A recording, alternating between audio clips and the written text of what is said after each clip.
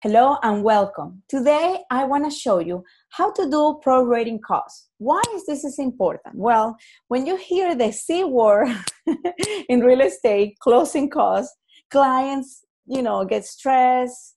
And I feel it's important that if you understand what prorating costs are, then you can also explain this to your client. Then they don't get surprises the day of the closing and they can understand, who has the responsibility for what. I think this is also something that the title company obviously is their job, but I feel like it's important to when you go to a listing and you basically tell the client like, look, this is exactly what's going to happen. And if we close this date, this is basically, the cost that you're going to be responsible. And this is the cost that the seller or the buyer is going to be responsible. So today I want to show you an example of how to calculate and hopefully how to explain to your client how to do prorating costs. So let's start. Let me go ahead and share the screen. And I'm going to show you this. Share, see if it shows. Okay, so look at this. Here I build like an Excel sheet with, let me just go ahead and just make this bigger. Okay, awesome. Okay, so let me just give you an example. Let's say that you have the closing day, and the closing day is June the 12th, right? Now, the property taxes are $4,500, and the homeowners association has a monthly fee of $600. Who is responsible for who? Well, notice that here you're going to have the taxes are going to be annual, and you have to basically pay that annually. But the association is a monthly expense. So let's start first with the annual expense. Now, the first thing you need to remember is that the whole year, you're going to divide everything always, not by 360, but by 365. This is the most common number, and they call it the 365 method. Now, the first thing you need to do is divide 4,500, and let's say that you have an Excel, that you want to do this in Excel. I'm going to show you how to do it. You put equals, and then you put 465 divided by 365.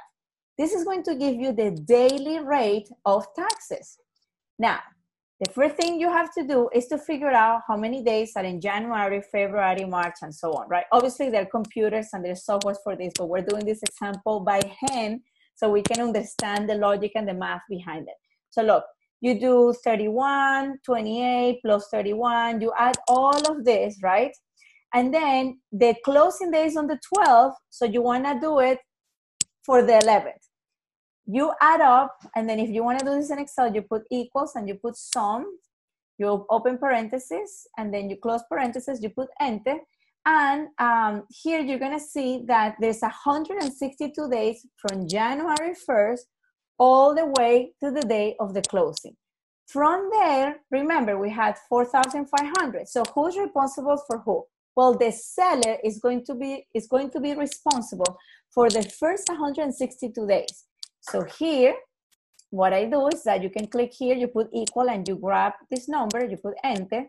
And then what you're going to do is you're going to multiply, 162 times the daily rate that we found by dividing the total cost by 365. You put enter, and this means that the seller's responsibility for the first 162 days that he was basically holding the property, he has to pay $1,987.26.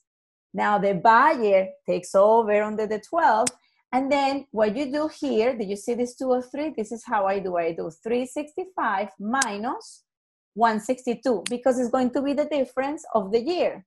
That means that the buyer is now responsible for 200 days for the property taxes. Again, what you do is that you do equals 203 times the daily rate that we figured out at the beginning.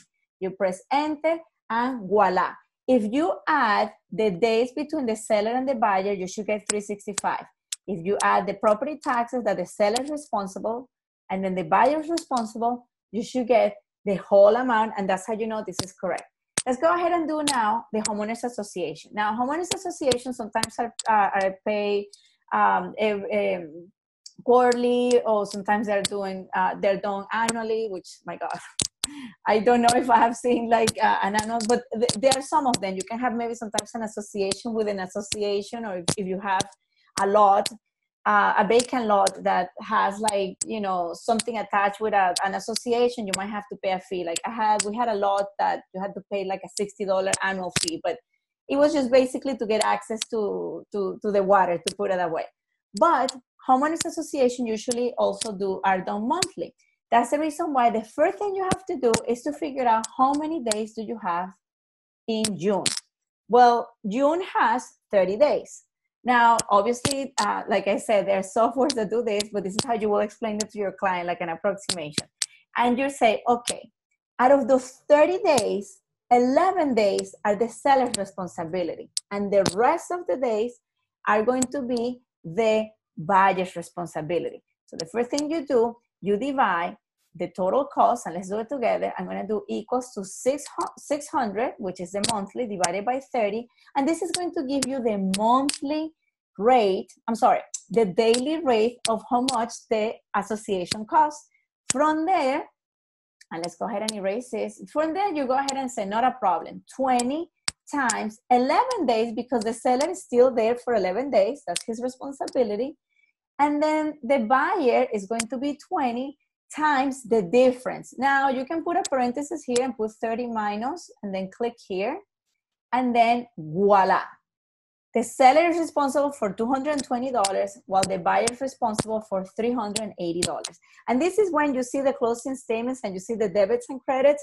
So this is basically what it is. I will be making another video about prorating costs and other costs, and basically, you know, how to calculate them and understand them, because I feel this is an important matter for a real estate agent, also for a title company. And I feel if we do something like this in Excel, we can all learn.